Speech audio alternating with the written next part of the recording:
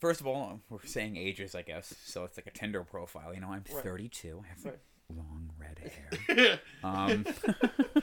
But Underwater works. Oh my god. Are you a foodie and like pizza and like The Office? You have such a good personality.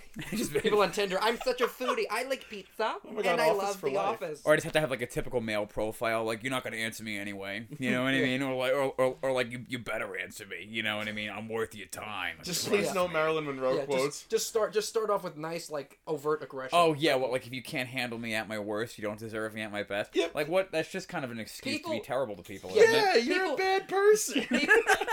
People who say that, I'm just like, I feel like you're always at your worst, though, right? You're giving me an excuse for you to treat me bad?